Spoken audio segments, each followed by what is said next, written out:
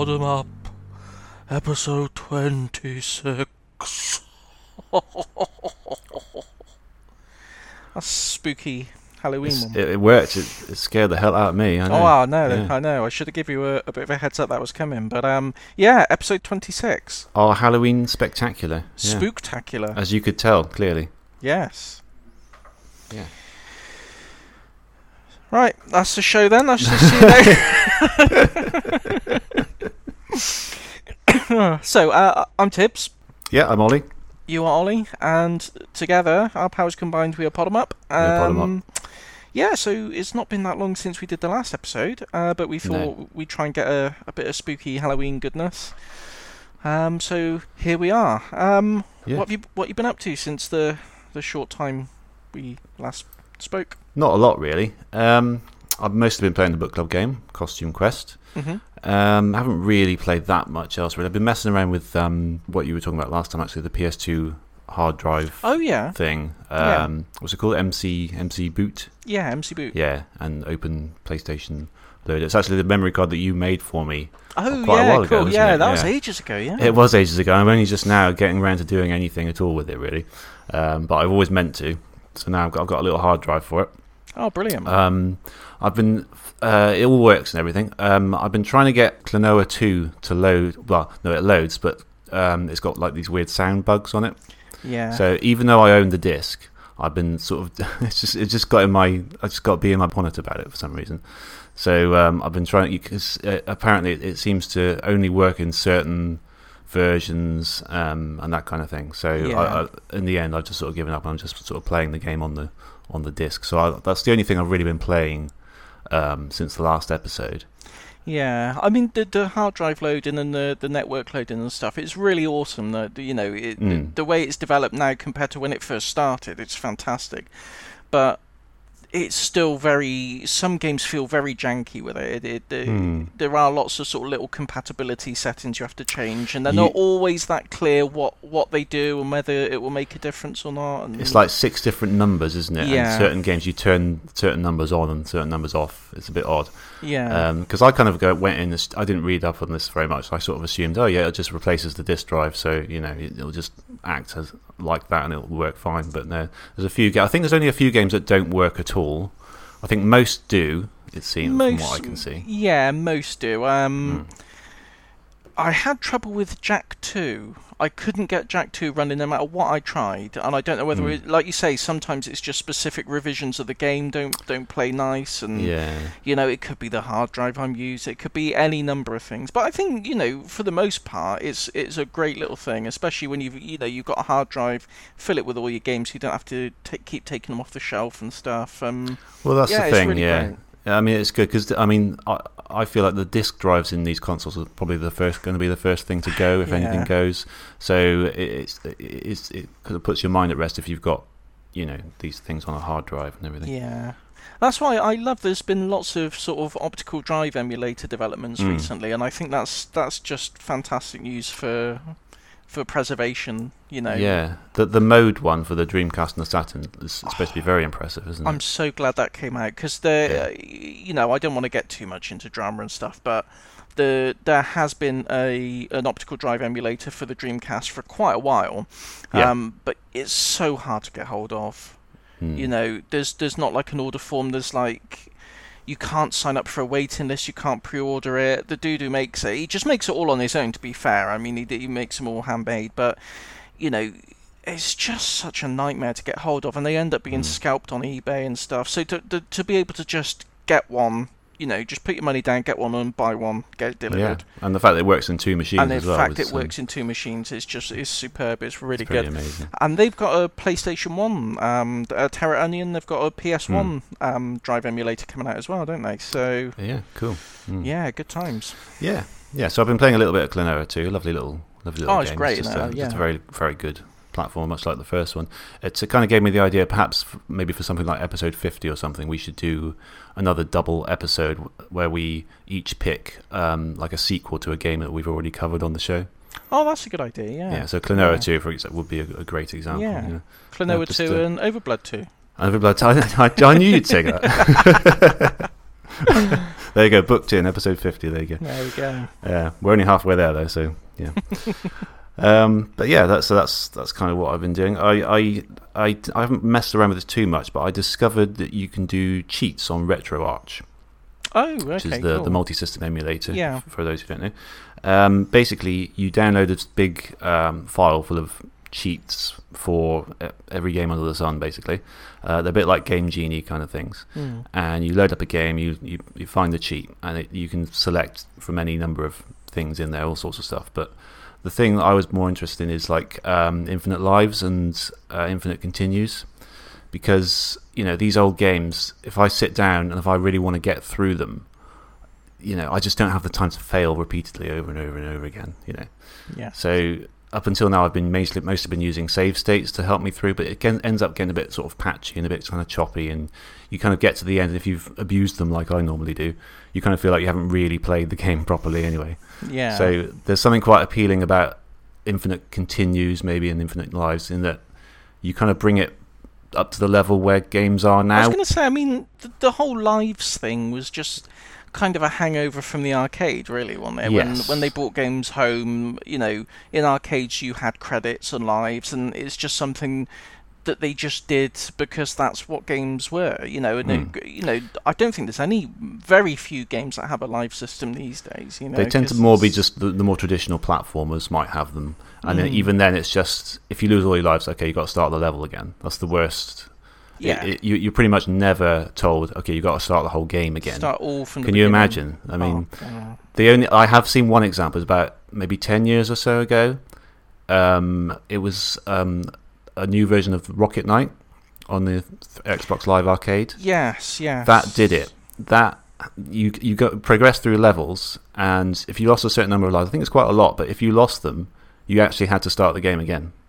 It was like a modern, it wasn't like a remaster of the original. It was a whole new game. It was a whole new game, wasn't it? 2.5D graphics and everything. And it happened to me, and I'm like, what? Seriously? You're actually making me start the game again? And I put it down and never touched it again. I don't think I ever played it. I might have played the demo. Because it was an Xbox Live Arcade thing, wasn't there? I might have played like a demo version of it, but I don't think I ever played. Yeah, I ended up buying it because I did like it. Yeah. And I want to talk about Xbox Live Arcade later, actually, because it's relevant for our book club, actually. But yeah, I couldn't believe it. Yeah, so that's crazy. But anyway, to bring these old games up to those kind of standards where you don't have to worry about the lives and continues, because there's always that stress of, oh, my lives are going down, and if I don't do this, I'm going to have to start the whole thing again.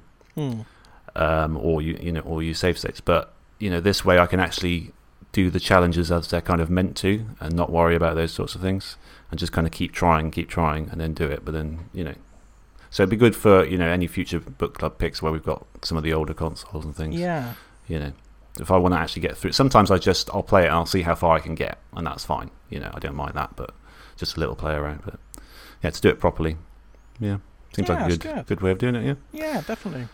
Yeah, so that's all I've got to say, really. Unfortunately, so what have you been up to? Not a great deal, to be honest, mate. It's been another one of those. It's been a 2020 kind of, week, month. It's just been crazy. Yeah. Crazy madness. But I posted on Twitter about it today. I've been messing about with DreamPie. Oh yeah. It's really good. It's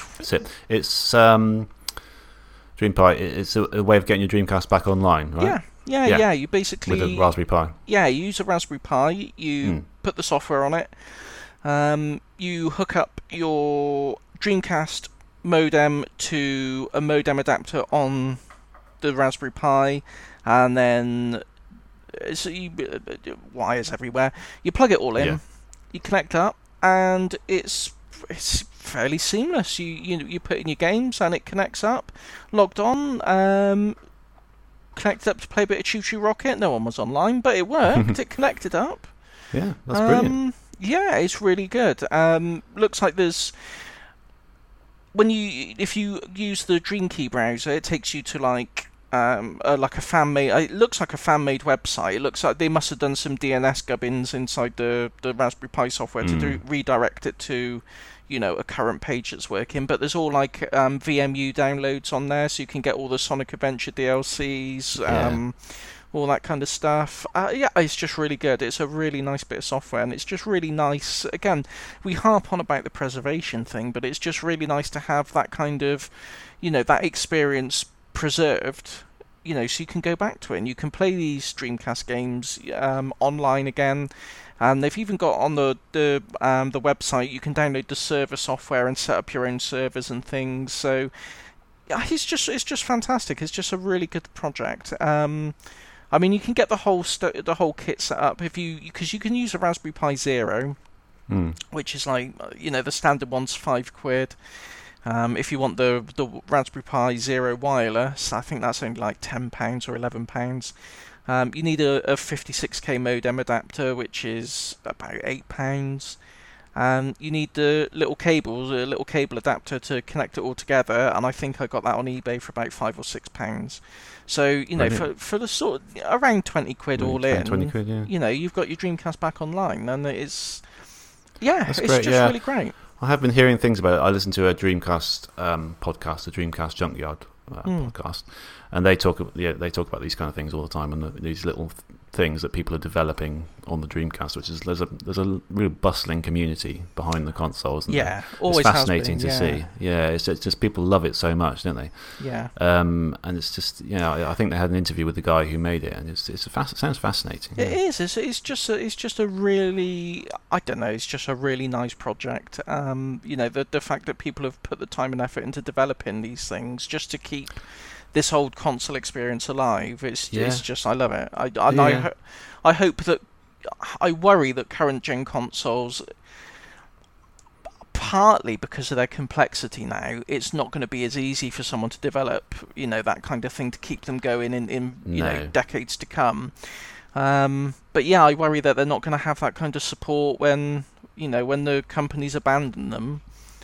Is it going to be possible for this sort of thing to happen? But saying that, I mean, there's that project to bring the original Xbox back, isn't it? The what's it called? The replacement for Xbox Live that someone's made. The original Xbox Live. I haven't actually seen this. I don't know. Oh, it's really good. Xbox Live replacement. Insignia is called. Okay. And it's basically the original Xbox. It's going to replace Xbox Live, so you'll be able to get back online, play all your original Xbox games online with other people. That's really cool. And it's sort of a transparent replacement for Xbox Live. So, it's really cool. I love projects like that. Yeah. Yeah. Oh, that's fascinating. Yeah. Brilliant. Okay. Yeah, so I mean, that's taken up the majority of my time, to be honest. And I did play a bit of the book club game, not as much as I would like due to, real life issues. Once again, casting obstacles in front of me. Sure. But I mean, it's good project. Download it, get a Raspberry Pi. I think everyone's got a Raspberry Pi kicking around somewhere, haven't they? Buy another. I mean, they're a £5. You could. There's a Zero. Yeah. Decorate the wall with them. Yeah, why not? It's nuts, isn't it? A computer that's that tiny can do that, isn't it? I know, it's crazy. It's one of these things that's just gonna make us sound really old, and back in my day. But I think the first computer I got, had the first, Windows PC. I got a Windows 98 PC because we had an Amiga and stuff before that. But the Windows 98 PC had a 4 gig hard drive, 233 megahertz processor. It wasn't even a Pentium; it was a Cyrix processor, which was a cheaper third party equivalent. That cost my parents a fortune. I was like, £400 or £500. A Raspberry Pi, they gave it away on the front of a magazine. I know. A computer on the front of a magazine. I know. It's mental. Kids don't know, They don't know they're born. They don't know they're born. No, they really don't. We sound like those people who used to say, in my day, the computer was as big as a room. I know. That's the next step back, isn't it? Yeah. It literally is that. Yeah. Oh God! But I do think that I still find it hard to get out of that mentality sometimes when I see like a lot of these handheld emulator systems that you get on AliExpress, and there's loads of versions of them. Yeah. Some of them can, they can run not at full speed, but at a playable rate. Some of them can run like Dreamcast games. Mm. And I think, when I had my Dreamcast, if someone told me, oh, here's a handheld system, no bigger than, a Discman, and it'll play full colour, full speed Dreamcast games. Yeah. I'd have thought you were mad. That would seem like sorcery. But now it's like, they churn them out. They do, yeah. It's It's good. It's we're of the age now where we can sort of look back and we have very vivid memories that happened like 20, 25 years ago.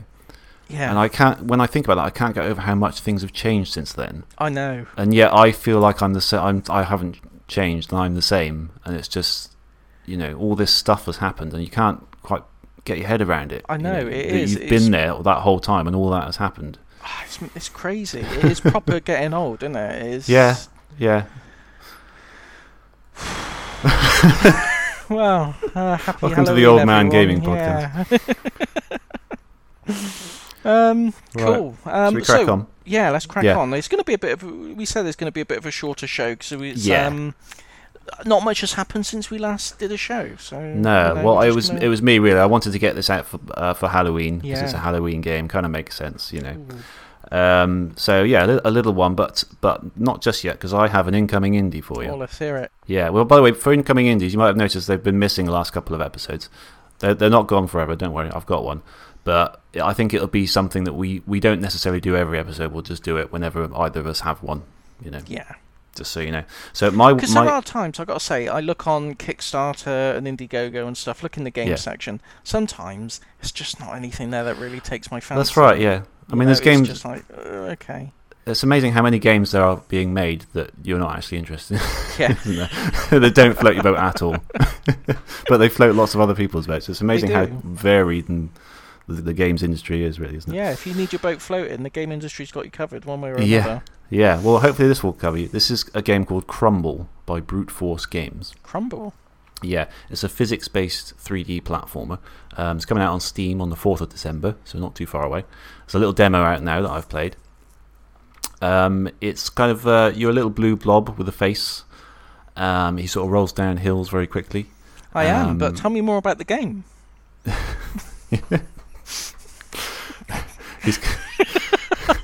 Sorry, that caught me unaware. He's got a little sort of tentacle thing that comes out of him that you can grab onto things and swing around Spider-Man like, and sort of jumping around. It's all physics-based and everything. You move quite quickly, and it's quite satisfying to play, really. So there's like four levels in the demo. They're all a bit varied. All these, in one of them, at the end of the level, everything is sort of literally crumbling, hence the name, around you. So you've got to quickly jump from these sort of blocks that are falling, and it's hard to describe it because it sounds quite generic in a way, but when you play it does feel really satisfying. I'm just looking it's at very the simple. Screenshots now. It's got a really nice art style. It does. Kind of, it's not quite low poly, but it's I don't know. It's very. I don't know. It's not even minimalist. I don't know how I describe it, but I like it. Yeah, it's similar to those things, but it's very simple, but it's very nice, and it's well worth a play. If you've got a demo, if you've got a Steam account, it's well worth tracking down. There's a nice little aeroplane level in it as well, where you're on top of an aeroplane, and you kind of where you move on the plane dictates the direction it flies in. So you go to the front of the plane to tilt downwards, the back to tilt up, left and right, etc. You got to dodge these obstacles, and there's kind of these waves crashing underneath you, and it's lovely. It's a lovely little game. It looks really good. I'm just looking at some of the little video of it now. Yeah, I really like the look of that. It's kind of a game I would like to see on Switch. It looks like a Switch game. Yeah, I think it's just Steam at the moment. Obviously, it's getting going. A lot of games start out on Steam because it's the easiest thing to do, and then if it picks up momentum, as it were, then it can maybe head to Switch. Hopefully. Yeah, I would hope so. I wouldn't be surprised.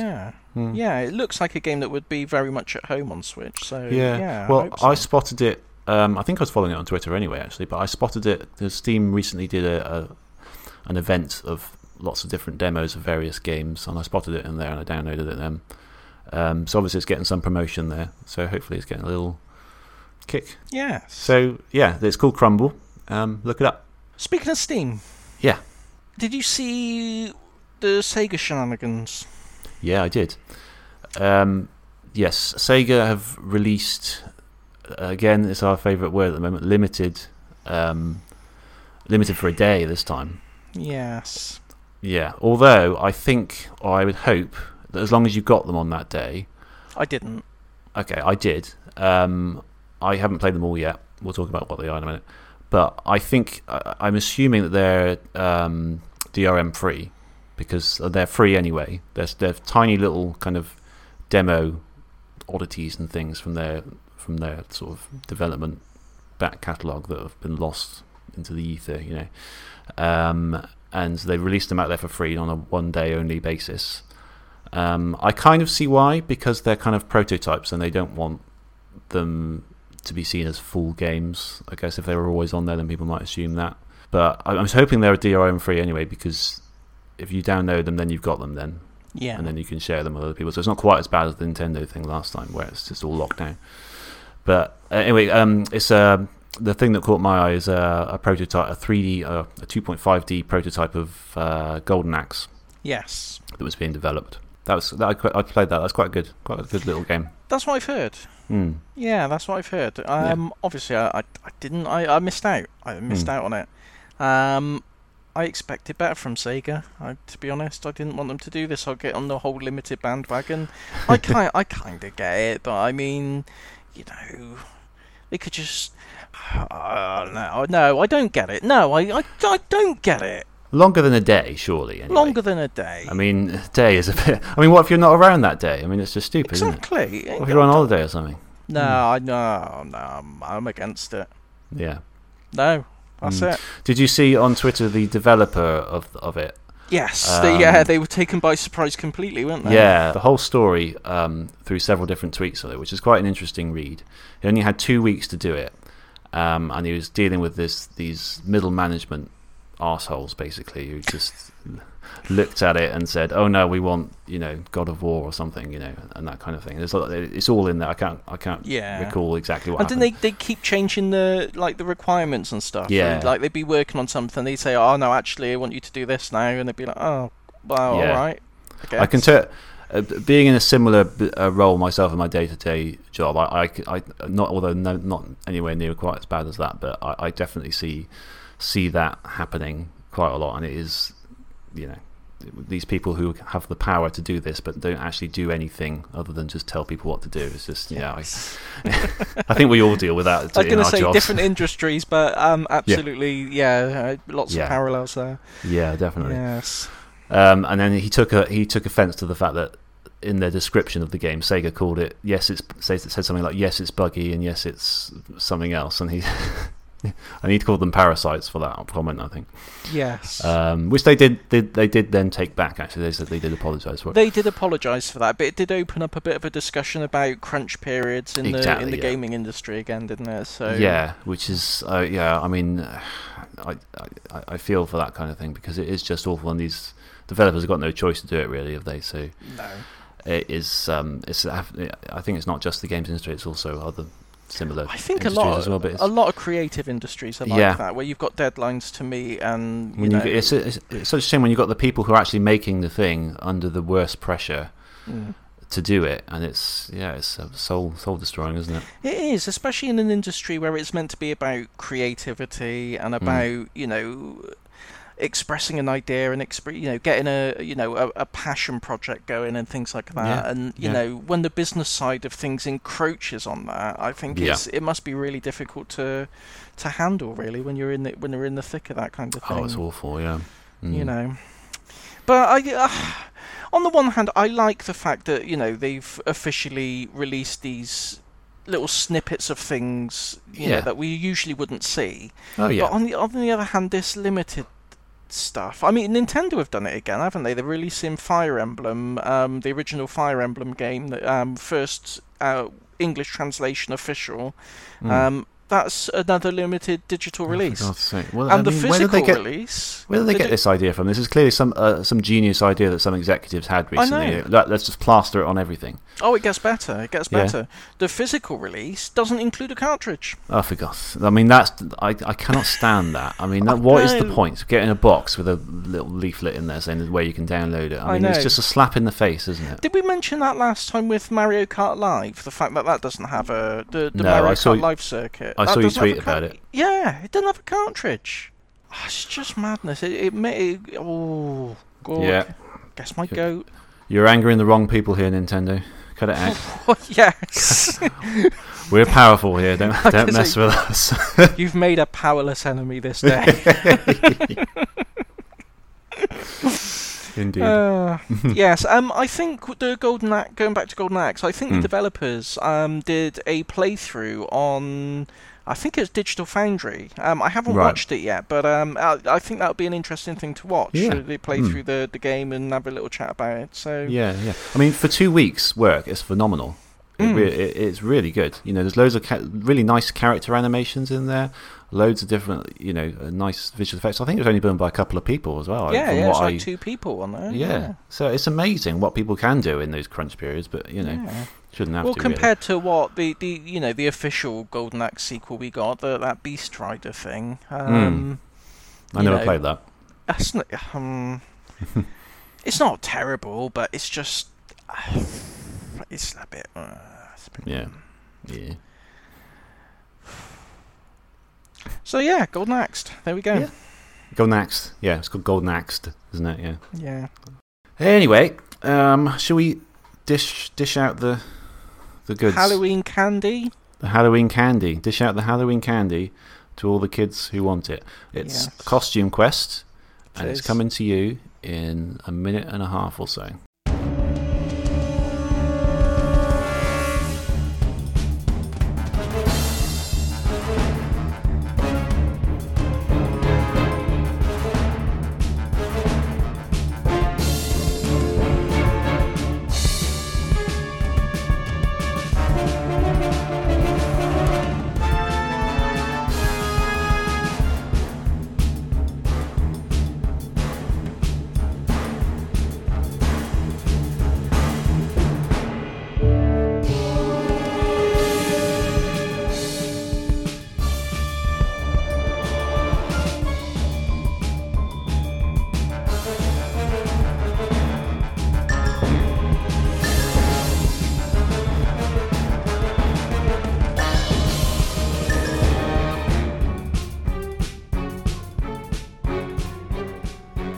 Welcome back. This month we're talking Costume Quest, which was developed by Double Fine, initially published by THQ, and released in October 2010 on Xbox Live Arcade on the 360, PSN on PS3, and then following years saw releases on Steam for Windows, Mac OS X and Linux, iOS and Android.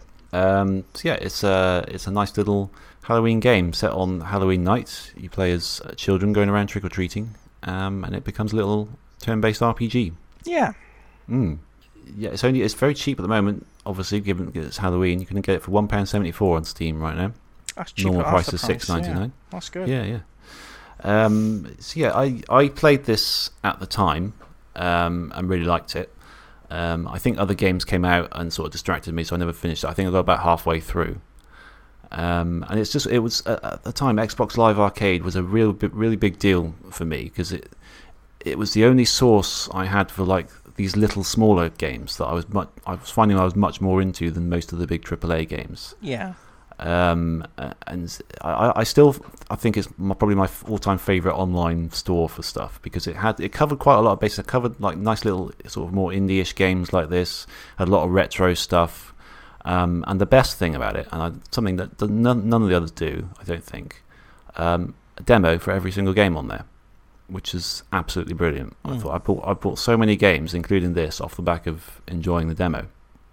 Yeah, and I just don't get why demos aren't that popular at the moment. I don't get why they scrapped Xbox Live Arcade. Yeah, it's all just a single online store now, is it, on Xbox One?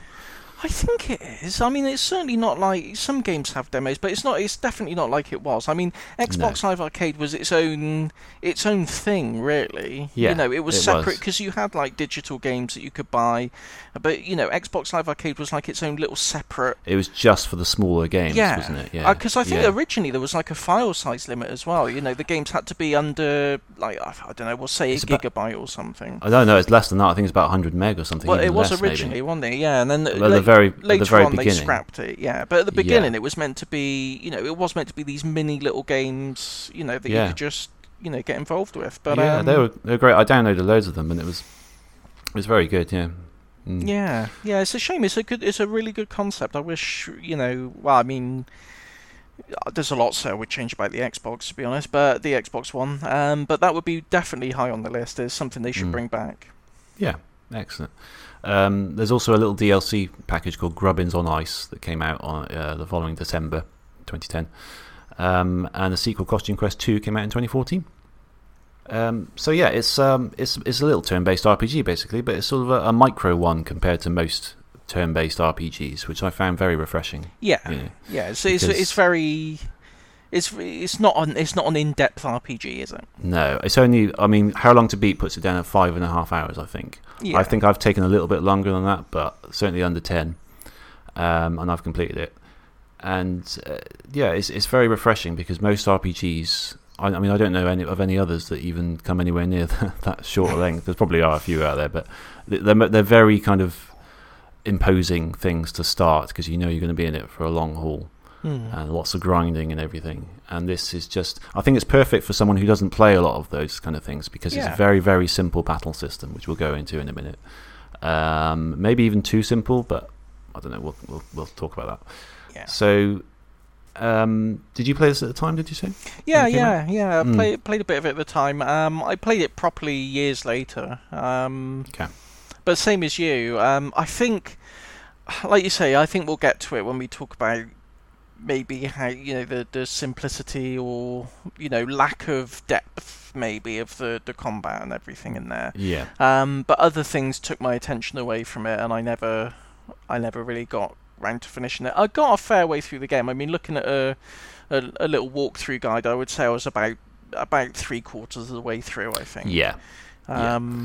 There's only 3 main areas that you start off in kind of a suburban place, a suburban kind of neighbourhood, which is all the traditional trick-or-treat and stuff, and then you go to a mall, and then look a little village with a fairground there, and that's that's your 3 main, and you spend maybe an hour and a half, 2 hours on each, So so you play as one of 2 twins called Reynold and Ren on Halloween night.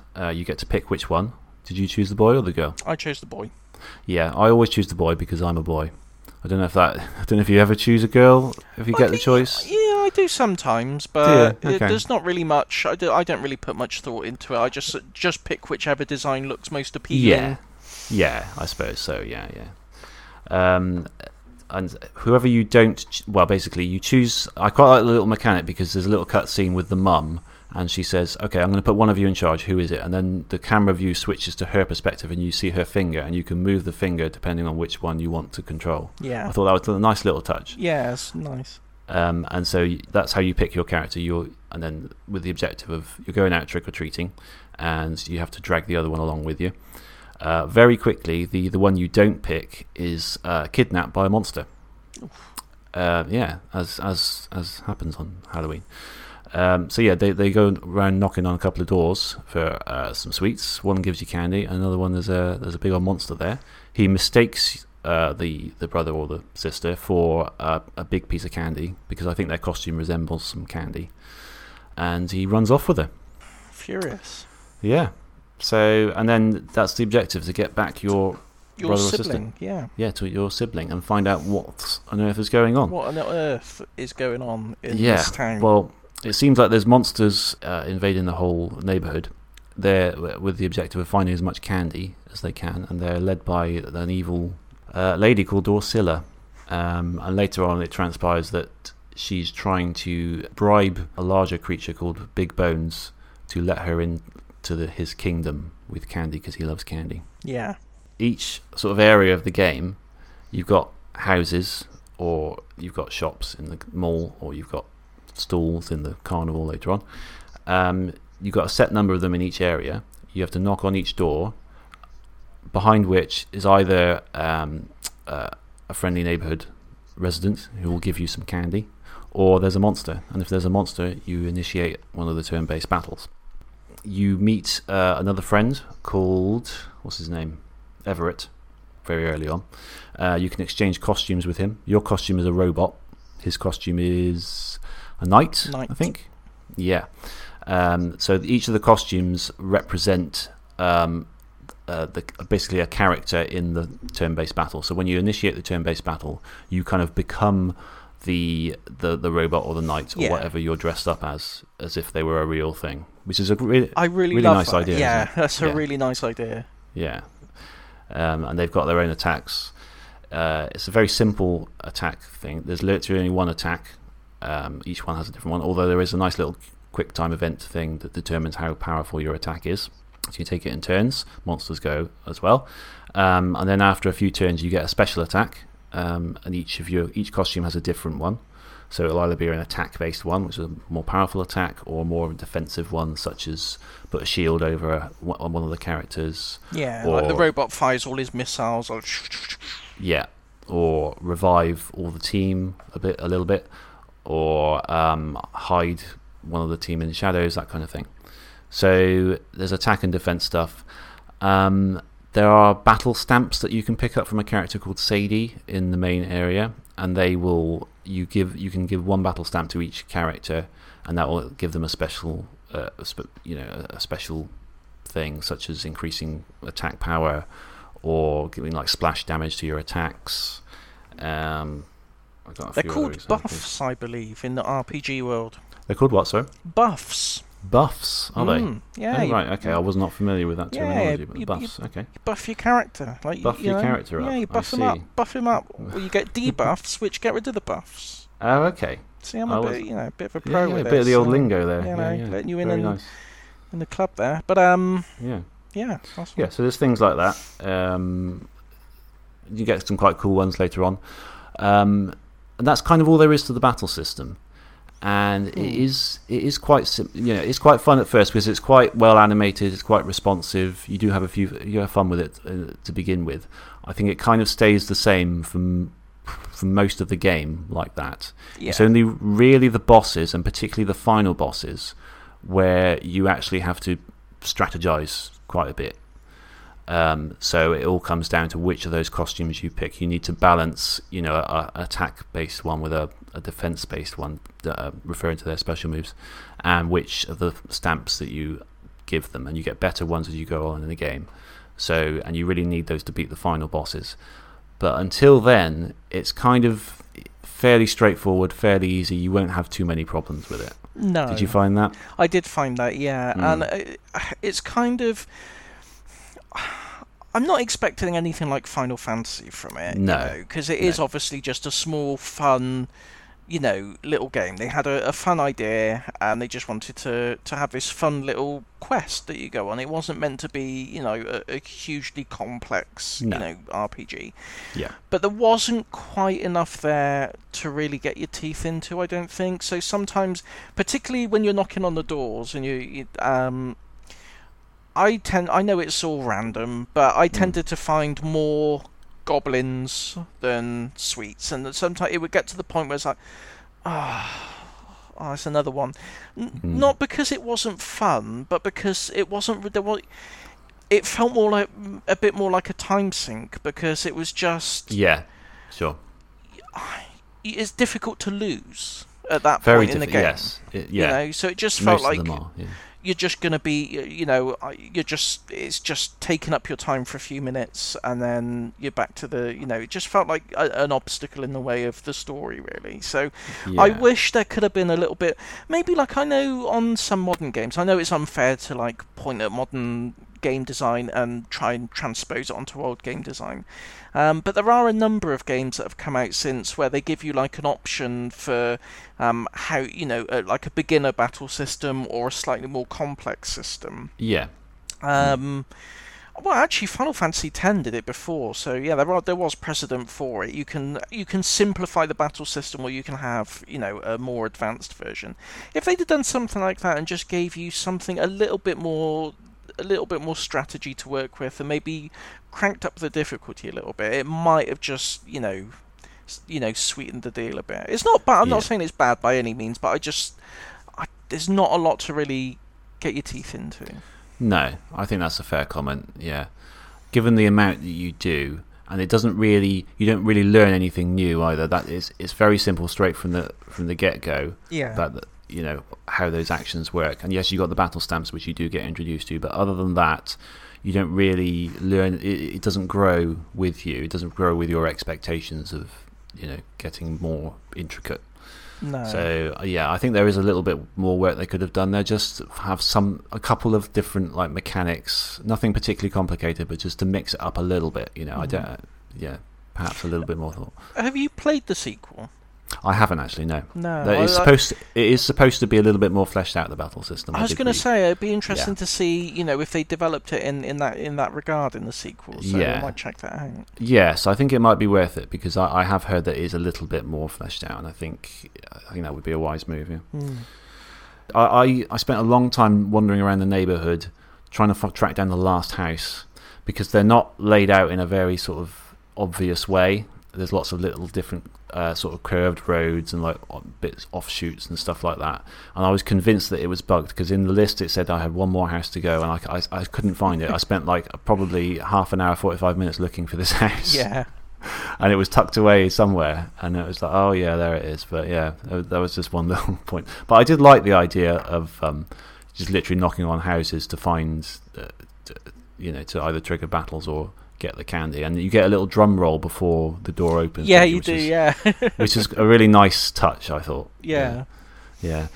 But I mean, the charm goes a long way in this game, I think. Oh yeah, 100%. I think it makes up for anything that the battle system lacks, because definitely there's some great writing there. A lot of it was written by Tim Schafer, who sort of I think he sort of owns Double Fine, doesn't he? Yeah. That's sort of the Monkey Island guy.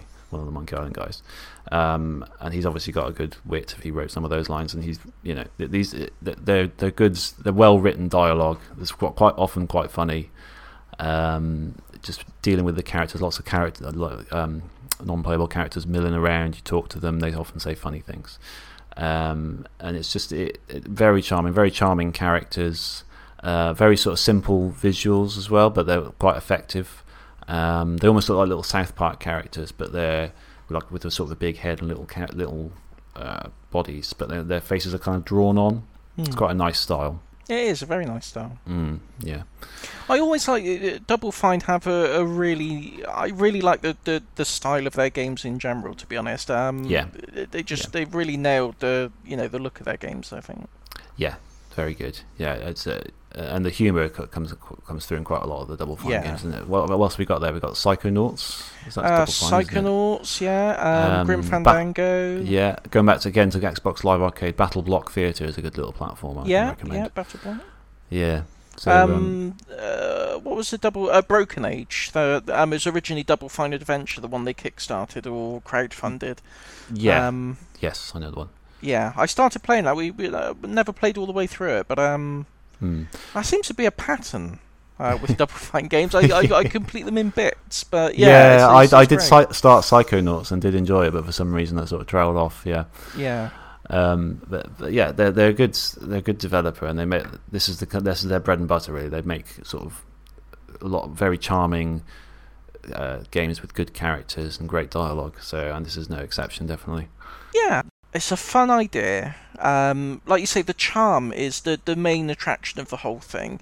The key draw of it is the costumes. The fact that your character's got this little boxy painted costume of a robot, and then when you go into the battle, it's this proper sort of Voltron Gundam style mech, and I love that. It's just a lovely idea. It's a lovely idea, and it's enough to carry the game. I think it's just a really charming, well written, funny game. It's not there's not a lot you can really sort of break it down and analyse, but No. it's just a small, fun little thing. And for a couple of quid, I mean, you'd be daft not to buy it, I think. Oh yeah, at the moment, yeah. I mean, it sort of evokes childhood. I think I was reading the background sort of notes on it, and it was based on sort of childhood nostalgia for Halloween and kind of dressing up. And in the credits, I hope it's not really a spoiler, but you get like little pictures of the developers when they were kids dressed up in Halloween costumes. Oh, that's awesome! And it kind of wraps a bow around the whole thing really nicely, because you can tell that this is where it comes from, a sort of a love of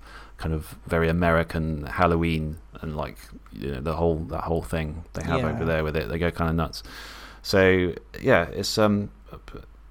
but there's lots of other things to keep you busy in the game. I suppose like a lot of RPGs, there's little side quests and things. You know, a lot of the costumes have little abilities in the hub areas as well. Like the robot, for example, if you hold a particular button, you'll go fast and you can go over ramps and stuff. And that's how you kind of progress through that hub world to go to new areas and find new houses and things. And you'll need to do that as sometimes a part of the story sequences to kind of progress. There was one that you're in the suburbs, and there's like a chef lady blocking the path, and she says she needs an ingredient for her soup, which you've got to find. She hints that it's in a tree, but the tree is in a garden where a party is going on, where you can't access it unless you get the Statue of Liberty costume, because it's kind of that sort of theme party. But you can't get the Statue of Liberty costume until you I think it was get a password. I can't remember how I got the password, but you get it from certain other kids, and then they'll stand out of your way. And it was just that nice little sequence of events to kind of fetch quests and keeps you busy, but it kind of fleshes out that it's not just going around knocking on doors. You know, it is the stuff to do in there, and there's like little parts of the story. You know, there is content there. It's not not quite as simple as we've explained so far. You know. So yeah, I just wanted to highlight that, because it is, it's definitely not just, you know, knock on door, have a fight, move on to the next one. There is definitely there's stuff to explore, and you know, the world is, like you say, a little bit more fleshed out. When I say, you know, if I said the game's not fleshed out, I'm talking mainly about battle mechanics rather than the game itself. You know. Yeah. There's like after each battle you get a card, don't you? Like a card collection. You can build up this card collection. There's certain kids who are looking for a particular card. If you give them that, you'll get some candy and stuff. I think candy is mainly the currency used to buy the battle stamps, isn't it? Really? Yeah. You know, there's an XP system as well to level up. I find I didn't have to do too much grinding really. You literally just do, you know, the requisite amount of you know, doors, and there's a few monsters milling around in some of the later areas that you can attack if you want, but there wasn't too much extra grinding. No, not really. No, to be fair. No. There's a little apple bobbing mini game which I quite like. Did you see that? Yeah. It's quite a nicely well made, like, very simple. It's like almost like a whack-a-mole kind of thing. Yeah. So you go around the bowl. But apples come up, some of them have worms in them, you dodge those and you bite. You just chomp down on the apples as soon as you see them. Yeah, and I like that it's hosted by a man who's promoting dental hygiene, but of course he rewards you with candy.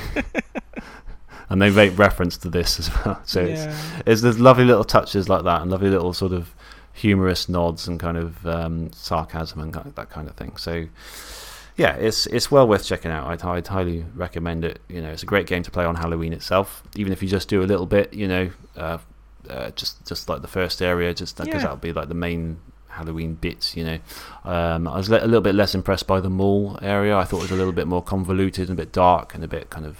The mall was probably my least favourite section. I'd agree. It's just it's a mall.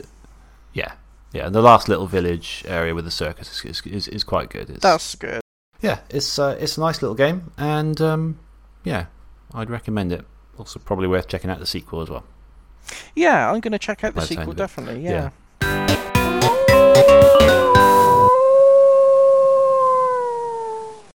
Right. I think that's about does it for that. It feels very soon to wrap up the episode, but it does, doesn't it? I mean, that's the way the cookie crumbles sometimes. It does, yeah. Yeah. Yeah, I'm all flustered now, like a like a Halloween bat. A Halloween bat. Yeah, Mm. imagine that. I suppose it's my pick now, isn't it? It is, yeah. Actually, I carved a pumpkin today. I just want to put that out there before we leave Halloween. Yeah, I had a great time. I had a really good time. We got a couple of pumpkins. Went to this place where you like pick them. They're in a field. I don't know why we didn't just go to the supermarket, to be honest. But we just went. I thought it'd be a nice day, a nice little morning out. You know. Yeah. Picked some nice pumpkins. Carved them today. I've done a beautiful job on them. I had a great time. Oh, brilliant! Have you put pictures online? I've not been online much today, so I haven't. No. But I might do. Yeah, do it. The wife went down Co-op, got this cheap pumpkin cutting kit for £1. I was very impressed by it. A pumpkin cutting kit. It's got a little knife. It's got a little spade-like thing to get at the innards out. It's only the second pumpkin I've ever carved in my life. I'm sure I had much more difficulty carving the first one, which was a few years ago. I was all set to take like, I don't know, an hour doing it or something today. But yeah, done in like 10-15 minutes. I did 2 of them. That's really good. I carved a pumpkin. I say carved. I mean, cut a couple of triangle eyes and a funny-looking gob. That was many a moon ago when I was but a young man. I wasn't very good at it. I just did the triangle eyes, and that was it, really. But some of the pumpkins that you see nowadays are really creative. People do. Oh, they're they're very articulate. I mean, I just drew a basic face, and I thought, this probably isn't going to look good, and I just vaguely cut around the lines, but it ended up looking pretty good. Oh, that's awesome. Yeah. I just wanted to throw that out there before we leave that Halloween thing, because I was quite pleased with myself. That's a very, very festive, seasonal thing to do. It is. I don't know if trick or treating is outlawed this year. Probably is, isn't it? Probably is. I reckon. Yeah. I reckon it will be. But I mean, I don't know. I mean, maybe not. Everyone will be wearing a mask. That's true. Yeah. Presumably. Yeah. So we're already covered. Yeah. Everyone's covered. Particularly if you're coming dressed as a surgeon. I was going to say it's all going to be surgeons, dentists. Yeah. That's right. Yeah. But yeah. Oh, that's good. Halloween, spooky time for all. Indeed. But we've got a new game to pick for next month. So what are we going to go in for? Following the theme of the year, Crisis. Yeah. We're going to be playing Incredible Crisis for the PlayStation. Are we? Yes. What's that? Oh, you don't know about Incredible Crisis? I don't think I know this one. No. Oh, you're in for a joy. It's a gentleman. It's a family who endure all kinds of crazy crises during their day. I don't want to spoil it. I don't want to tell you anything more about it. It's nuts, and I think hopefully you'll get a kick out of it. So yeah, Incredible Crisis is what we're playing, and that is the game on our fingertips. Brilliant. Sounds interesting. Yes. Incredible Crisis. I will check it out. Good. You can check it out with us as well. Yeah, Go and get it in whatever way you see fit, and give it a play, and let us know what you think about it. You can tweet us at PodemUp. You can email us podemup@gmail.com, or you can find our website podemup.live now. And yeah, I think that about wraps up our little Halloween special. It does. It feels awkward doing it feels too short. It does a little bit. It don't feel then again, right. I am quite tired, so I would enjoy the opportunity to go to bed. That's true. We're recording this on the day the clocks change, aren't we? Oh yeah. Was that last night? Or was it tonight? That was last night. Oh, it was last night. Okay. Yeah. Well, I presume you knew that because you arranged to meet at 9:30. So the fact that you didn't rock up at 8. No, but I mean, all the clocks change automatically these days, don't they? Well, that's true. Yeah, you probably wouldn't even be aware of it. Yeah. No, it's all automatronic. Yeah. So it's happened. Yes. Oh, and I felt off all day. It's been really, really weird. I don't know why we do it. Why do we do it? No, it is a bit odd because we woke up like an hour later than we would normally do anyway. Or I say that our daughter Alice woke up an hour later, therefore we woke up an hour later. And so, in theory, the day should have been progressing exactly as normal. But all day, your body obviously knows what time it is without looking at any clock, because I just felt really weird all day. Felt like it's, an hour off.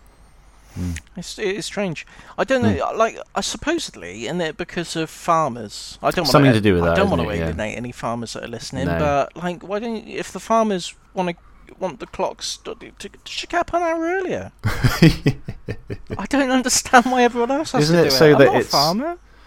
Because I think in the summer, if you left it normal like it is now GMT, I think it would be daylight at like 3 a.m. or something, wouldn't it? Would it? I think so. 3 a.m. At the height of summer, it gets daylight. The sun comes up at 4, so it would come up at 3, which is just nuts, really, isn't it? 4 is just about tolerable, but 3 is a bit weird. Yeah. You'd be waking up at 3. Yeah. Maybe that's why. I don't know. I don't know. It's above my pay grade. I'm going to be honest with It's you. above your pay grade. I really just don't, slightly, yeah. I don't get a say in these sorry, are things. you not responsible for like this sort of thing in the country? I thought that was your job, wasn't it? I mean, managing time zones. I like to pretend it is, but they took that off of me a long time ago. I've got to be honest. It's just in the back room now. Yeah. My serving merely an advisory role these days. Yeah. Cool. Okay. Right. Well, we'll leave that as it is. Yeah. And we shall see you all again on our next show, a normal length show. Probably, Kit Kat chunky of a show, and eat some chocolate at Halloween. Yep. Yeah. But be safe. Have a good one. Wear a mask. You be safe. Yeah. Wear a hygienic mask. Yeah. Bye-bye. Bye. You know me, the fighting freak Knuckles, and we're at Pumpkin Hill. You ready? I ain't gon' let it get to me. I'm just gon' creep down in Pumpkin Hill. I got to find my lost piece. I know that it's here. I can sense it in my feet. The great emerald's power allows me to feel. I can't see a thing, but it's around somewhere. I'm gonna hold my head, cause I have no fear. This probably seems crazy, a graveyard theory. Our ghosts try to approach me and got leery. Ask him a question and he vanished in a second. I'm walking through valleys, crying pumpkins in the alley. Didn't seem happy, but they sure tried to get me. Had to back them up with a fist metal crackle. I'm hearing someone saying, you a chicken, don't be scared. It had to be the wind, cause nobody wasn't there. I searched and I searched as I climbed up the wall. And then I started to fly, I went in deeper.